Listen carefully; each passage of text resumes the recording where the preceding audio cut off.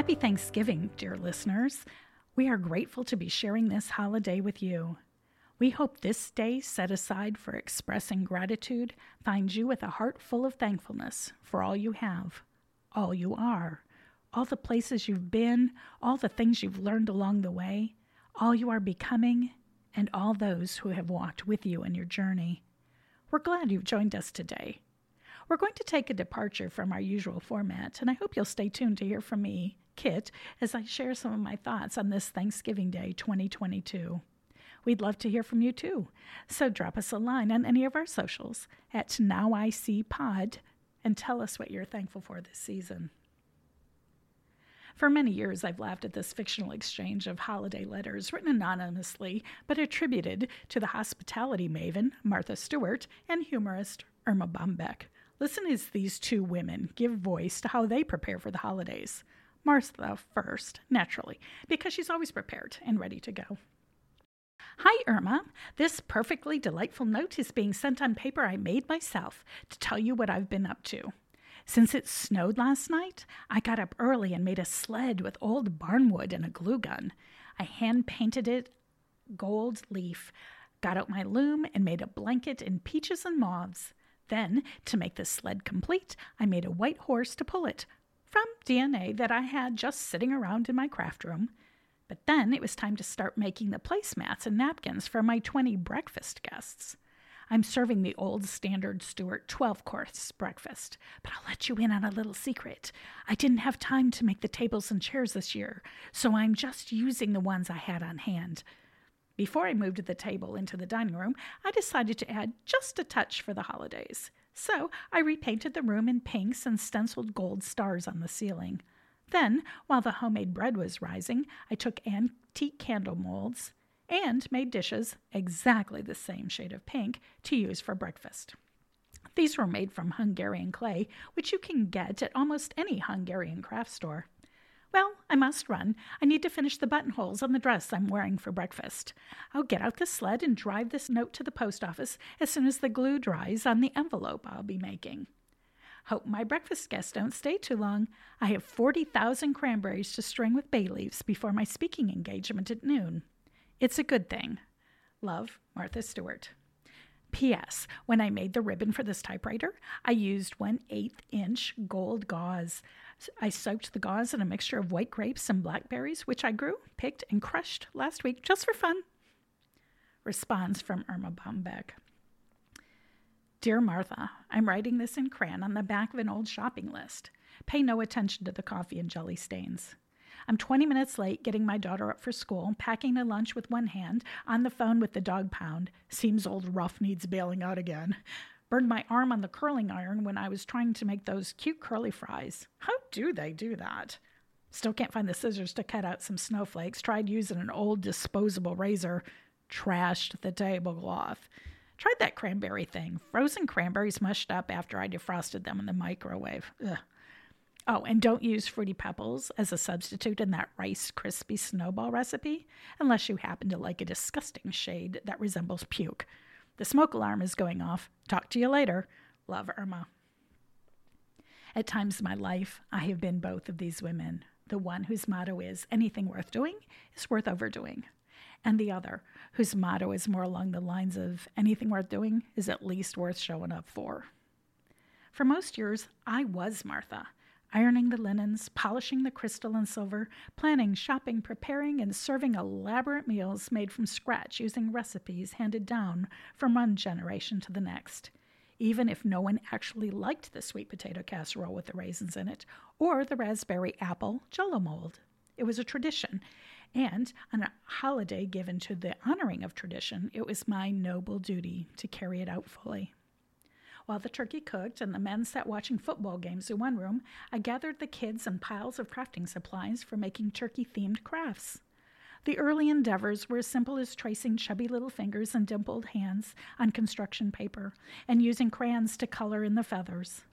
In later years, we used rounded-tip scissors to cut them out and tied them with yarn into a garland which we hung in the doorways. As the kids grew, the crafts became more elaborate and involved clay, real feathers, and globs of glue. The most popular were edibles like turkey cookies made with caramels, candy corn, chocolate kisses, and Ritz crackers, or turkey-shaped sugar cookies that we frosted with globs of colored frosting and sprinkles.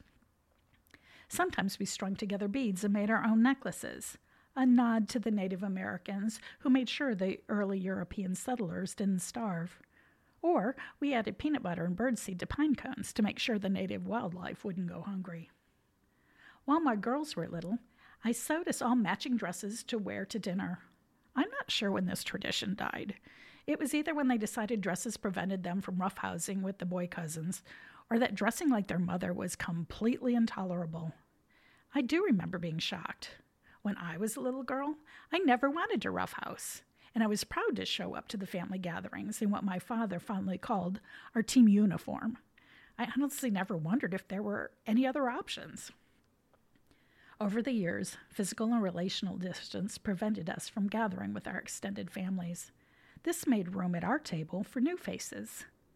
When our girls became aware of kids at school who wouldn't have a place to go, or food to eat, or a family to make decorations or play games with, they began bringing their friends home for Thanksgiving.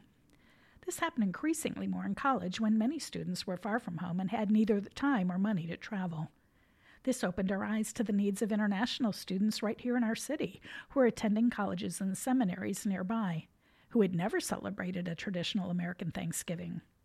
We invited them over to sample traditional American dishes, learn a little bit about our culture and history, to tell them about our faith in God and the importance of our expressing thanks to Him for the many gifts He'd given us.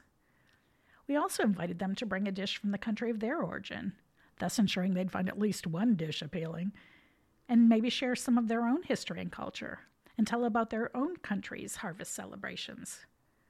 This experience enriched our lives in so many ways, made us so grateful for our culture and our ability to experience traditions from around the world. It opened the door for us to host several exchange students. We also began including people who were going to be alone in the holidays, people who were new to town, newly divorced or widowed, or who had nowhere else to go. We often had so much food left over that we took plates to elderly neighbors who had no desire or ability to prepare a 20-pound turkey for themselves. Who needs all those leftovers? My girls rightly asked, why don't we just invite them to join us for dinner next year? Maybe they'd enjoy our company as well. And they were right. The elders added so much to our gatherings. Delicious recipes from their own families, old-world gentility and charm, stories of the past, words of wisdom, and opportunities for us to grow in compassion and service if we observed they were moving slowly or having trouble keeping up with the loud and highly animated dinner conversation. All of this made our Thanksgiving Day parties meaningful and memorable and made our hearts swell with gratitude. Often I would like to just sit back, napkin in my lap, and just enjoy the flickering of the candles, the smells of the rapidly diminishing piles of food, the conversations swirling around me, the way people's faces light up as they experience new tastes, new friends, new stories, and the comfort of familiar foods and time-honored traditions, the old feelings of giving and receiving, belonging, gratitude, and contentment. The reasons for gratitude and the expressions of same in spoken word or heartfelt prayers, in joyful song, or love-driven acts of kindness and generosity made our holidays that much more special. I couldn't help but think how much like the very first Thanksgiving these dinners must have been, as the European settlers who had left home, family, and all that was comfortable and traditional, and risked everything to come to the New World where everything was so risky, strange, and unfamiliar. Among the unfamiliar were natives like Squanto, who Puritan leader William Bradford called a special instrument sent of God for our good. Squanto showed them how to plant crops in the world, introduced them to new ways of thinking, working, and thriving, and helped the Pilgrims negotiate friendly trade agreements with the region's most important chief, Massasoit. How they celebrated together the bounty of the harvest of planted crops and fresh game, of blended cultures, of true gratitude for what they had and their hopes for a mutually beneficial future. For this, and so much more, all the effort of setting up and cleaning up Thanksgiving was worth it to me. Until one year, when it wasn't. The girls were either staying at school to cram for college finals or working and wouldn't be coming home the year or bringing friends. The singles from work and church were traveling or marrying off and starting their own traditions, or had, frankly, received better invitations. The seminary started hosting a Thanksgiving feast for their growing classes of international students. The elderly neighbors had moved on, or moved to retirement communities, or were being visited by their kids and grands. As the realization slowly began to dawn on us that we would be alone on Thanksgiving, my husband and I looked at each other and wondered if there was a point to keeping the old traditions alive this year. I think he would gladly have made the 20-pound turkey if I'd wanted him to. I just didn't see the point. Who needs that much leftovers?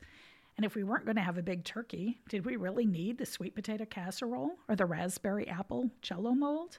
Did I really need to iron the linens, polish the crystal and silver? Was there a need to rearrange furniture, set up game tables, and plan activities? No, of course not. And it was too late to book a flight to somewhere interesting or to get on a cruise. And honestly, it was just too embarrassing after years of being the Thanksgiving party everyone wanted to attend to confess that we had become the party no one wanted to attend. It was also embarrassing to see if we could wheedle our way into somebody else's plans. For most people, Thanksgiving is pretty much a family-only celebration. For most people, that is the purpose and the beauty of Thanksgiving. I wrestled with thoughts of abandonment. Everyone else was moving on with their lives while I was still clinging to the glories of Thanksgiving's past. I resented and pouted. I actually pouted that I was going to be deprived of my preferred way of celebrating Thanksgiving while others were off exploring new ways of celebrating without me. I grieved that I had no better options or offers, or at least not any that I would seriously entertain, and that I would not be able to post pictures of our entire entourage on Facebook. I felt shame in letting down my ancestors for letting go of their time-honored traditions. And as I sat with those thoughts, I actually began to entertain ideas of relief that maybe this Thanksgiving could be a day of giving thanks in its purest form, in quiet solitude and reflection, without all the busyness, noise, and distraction. A day to relax, to read and write, to dream, create, and plan for the future. And then I felt guilty for thinking about how great it would be to exert absolutely no physical labor while all my friends were still frantically performing days of planning, shopping, preparations, and serving, and creating picture-worthy moments for Facebook. When Thanksgiving Day rolled around, I allowed myself the luxury of sleeping in and rolled out of bed just in time to make a cup of coffee and settle down into my comfy chair with my fuzzy robe and slippers, the TV remote, and the Macy's Thanksgiving Day Parade. The Hubs was in his man cave with his headphones on, playing video games. We were quiet, content. Any other Thanksgiving Day would have had me flitting around the place in a frenzy, making sure the table was set, the beverages chilled, the breads rising, the sides ready to go in the oven as soon as the turkey came out. I'd be making sure the bathrooms were clean and stocked, the ceramic turkeys were properly fitted in their nests of brightly colored, fresh-cut fall foliage, the fireplace lit and fire crackling, the game table set up, the party favors packaged and sitting in a decorated basket by the door. I'd have my party clothes on, hair made up and done, and probably ready for a touch-up, the candles lit. Instead, I was sitting in front of TV with a bad case of bedhead, deciding if I should take a shower now or read one more chapter in my book. Then the doorbell rang. A friend showed up with a pie in each hand. It turned out that her plans had changed, and she knew she'd be welcome at our home. She had pie in each hand. How could I turn her away? I opened the door wider and let her in. She knows me well enough to be nonplussed by my rumpled pajamas and unwashed face, and somehow found the grace not to laugh at my dishevelment and obvious signs of personal discomfort. While I was trying to figure out how to tell her the party had been canceled, my college daughter drove up and said it didn't feel right to not be here for Thanksgiving. So at the last minute, she packed her bags, filled her tank, and drove hours to get here in time for our meal.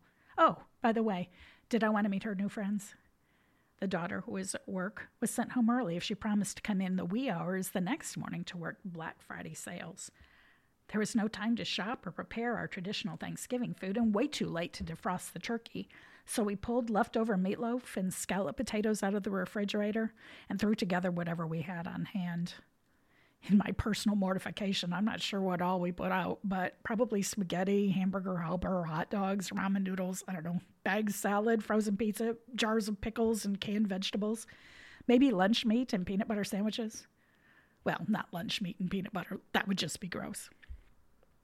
I'd not ironed the linens, polished the silver or crystal, nor had I run the dishwasher. So we had to eat off paper plates, and we used an assortment of mismatched restaurant napkins and plastic cutlery. We drank tap water and iced tea from red plastic cups. Neighbors, seeing the cars parked out in front of the house, thought the party was on. Some came by for a quick hello, and others came to stay. One of the elderly couples down the street brought their grandkids by and sang Christmas carols at our front door. It was a good thing they brought a full tin of cookies and that we had a little pie left over to share. At some point, I finally got a couple of minutes to sneak away and change into jeans and a sweatshirt, brush my teeth, and run a comb through my hair. I could hear the house full of laughter and conversation, and it made my heart soar. Thanksgiving may not have been at all what I planned, but it was perfect, literally perfect in every way. My heart was so full of gratitude. Guests at the traditional dinners usually left at a socially acceptable hour after coffee and pie, certainly before dark or the need to be served another meal. While they may have offered to help clean up, I politely waved them off, nervous that one of the crystal stemware might get broken, or that the heirloom bone china would get chipped, or that a piece of the polished silver would get inadvertently dropped into the garbage disposal, while each item was meticulously hand-washed and towel-dried. Plus, I felt the need to manage the packing and strategic placement of all of the leftovers into the refrigerator or freezer. This year, if we had leftovers, they were hardly worth saving. There were no dishes to do, and only a few pots and pans to be washed, which magically got done without asking, prompting, or complaining. There were no social rules to follow and no real or imagined need for anyone to leave, so people just stayed. They sat at the table or piled up pillows and sofa cushions on the floor, throwing cards and playful jibes at each other, laughing and telling stories late into the night. I was glad for the extra hours of sleep I got that morning. All day long, I was letting go of my expectations, one layer at a time, about how Thanksgiving Day should be. I was learning to embrace the Thanksgiving Day right in front of me. Curiosity finally got the best of me, and when I got the courage to ask, I said, "So, what do you think of this Thanksgiving?" "Best one ever," they all said. And for the first time ever, there was no pressure to perform. They didn't have to worry about spilling the gravy or cranberry sauce on the pressed linens, or if they dropped the crystal, or if they were using the right fork from the polished silver assortment in front of them. They didn't have to pick the raisins out of the sweet potato casserole or pretend to like the raspberry apple Jell-O mold. Games sprung up organically. The college kids, rather than play the traditional games I set out for them, introduced a new game they'd been playing at campus, and we all got hooked. People gave and received thanks without the usual prompts. And I discovered some very important things that Thanksgiving. 1, I had been trying way too hard. All that effort really wasn't necessary. 2, make all the plans you want. Just don't be surprised when life doesn't turn out the way you planned. And 3, the best hospitality isn't about the decorations and menus and activities. It's about making people feel comfortable. I was going great lengths to show my family and friends how much I loved them, but all of my effort just made them uncomfortable. True hospitality is making people feel comfortable, creating space for them to be themselves, and inviting them into your space and letting them see the real you. I'm glad to report changes have been made. Thanksgiving celebrations at our house will never be the same. Despite its completely unplanned unfolding, this particular Thanksgiving reflected the first Thanksgiving as well. Those in attendance brought the best of what they had. Nothing fancy. They were creating something new, something unique to the people, time, and place. Neither the Puritans nor Indians were formal people. They embraced the unforced rhythms of nature, the beauty and bounty of what they had, without explanation or expectation of anything more. Despite their differences, they found unity and peace. They let down their guard. They freely and generously shared with each other. They were truly grateful, not because they had to be, but because they could be. They simply were. Like our own Thanksgiving Day celebrations, the Thanksgiving holiday has evolved through the years. In the 1840s, many states held Thanksgiving celebrations, but they were mostly tied to their seasons of harvest, so they ranged regionally and were varied from state to state.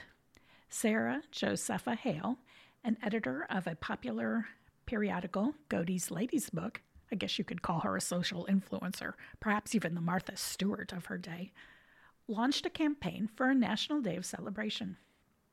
She published fiction, poems, and recipes for traditional Thanksgiving dishes, including roast turkey and pumpkin pie. Her ideas were popular with American homemakers, but they didn't receive official recognition until almost a century later, in 1941, when the Congress set the date for the National Day of Thanksgiving on the fourth Thursday in November, and President Franklin Delano Roosevelt signed it into law. In Sarah Hale's day, in the autumn of 1863, at the height of the Civil War, when Americans were bitterly divided, Abraham Lincoln nevertheless called for a national day of Thanksgiving. Lincoln began his proclamation this way: "The year that is drawing toward its close has been filled with the blessings of fruitful fields and healthful skies." It was an honest recognition of true blessings, and an extraordinary way to characterize 1863, the bloodiest year of the war. But even in the midst of a civil war of unequaled severity and magnitude, Lincoln continued, the nation had much for which to be thankful and much for which to hope, namely reunification, reconciliation, restoration, and renewal.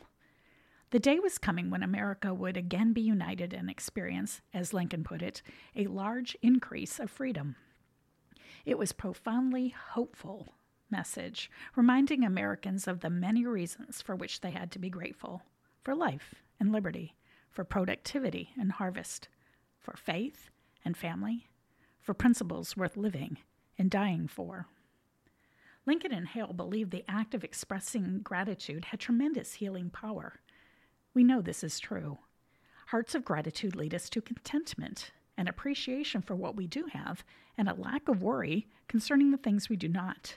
Content people are not given to greed, envy, jealousy, or any of the emotions or related behaviors that drive people apart. Instead, thankful people are gracious people, willing and able to give and share freely. They know their feelings of gratitude are doubled when they create opportunities to awaken the feelings of gratitude in others through cheerful giving. Rather than dividing, they unite.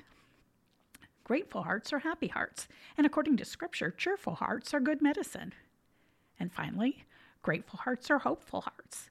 They are always living in an attitude of expectation about things for which to give thanks. You know, you always find what you're looking for. If it's reasons to complain, you'll find them. And if it's reasons to be grateful, you'll find those too. In Lincoln's Thanksgiving proclamation, he spoke not as the commander-in-chief of the Union forces, but as president of the entire nation, both North and South. He made no reference to rebels or enemies. Rather, the president spoke of the whole American people. Some families may struggle to gather together this year, unable to reconcile their ideals to their realities, to find enough in common to have something to celebrate, or to declare that their differences aren't as significant as the things they have in common. As families gather this holiday season, it's inevitable that conversations will drift to things that divide us, like culture and politics. On this holiday, in one of America's oldest and dearest national traditions, whether we celebrate it with all the formality and idealism of Sarah Hale and Martha Stewart, or the concession of the reality that holidays and family gatherings can be messy, like Irma Bombeck's, let us purpose to be united in the same way as the Pilgrims and Indians in 1621, grateful for who and what we have in this moment, and to do as Lincoln said when he called on every American to celebrate Thanksgiving with one heart and one voice. And for those of you who, because of your hurts, habits, or hang-ups, are feeling isolated and unwelcome at gatherings of family and friends, for those who are grieving the loss of someone special and the empty seat at the table this year, for soldiers and service members who are deployed, for loved ones in prisons and hospitals and nursing homes, And for all who are working this Thanksgiving Day to serve them, who wish with everything in them that they could be home celebrating with family and friends this year, we see you. We pray that in the midst of your situation, you will find time to stop and be intentionally grateful, that you will find ways to express gratitude for the many gifts you've been given, that you will know with certainty that every good and perfect gift is from above, coming down from the one true good and perfect Father, a Father filled with love and light, who brightens our darkest places and does not change like shifting shadows. He offers you the gift of himself. For that alone, if not for so many other reasons, we can be truly grateful.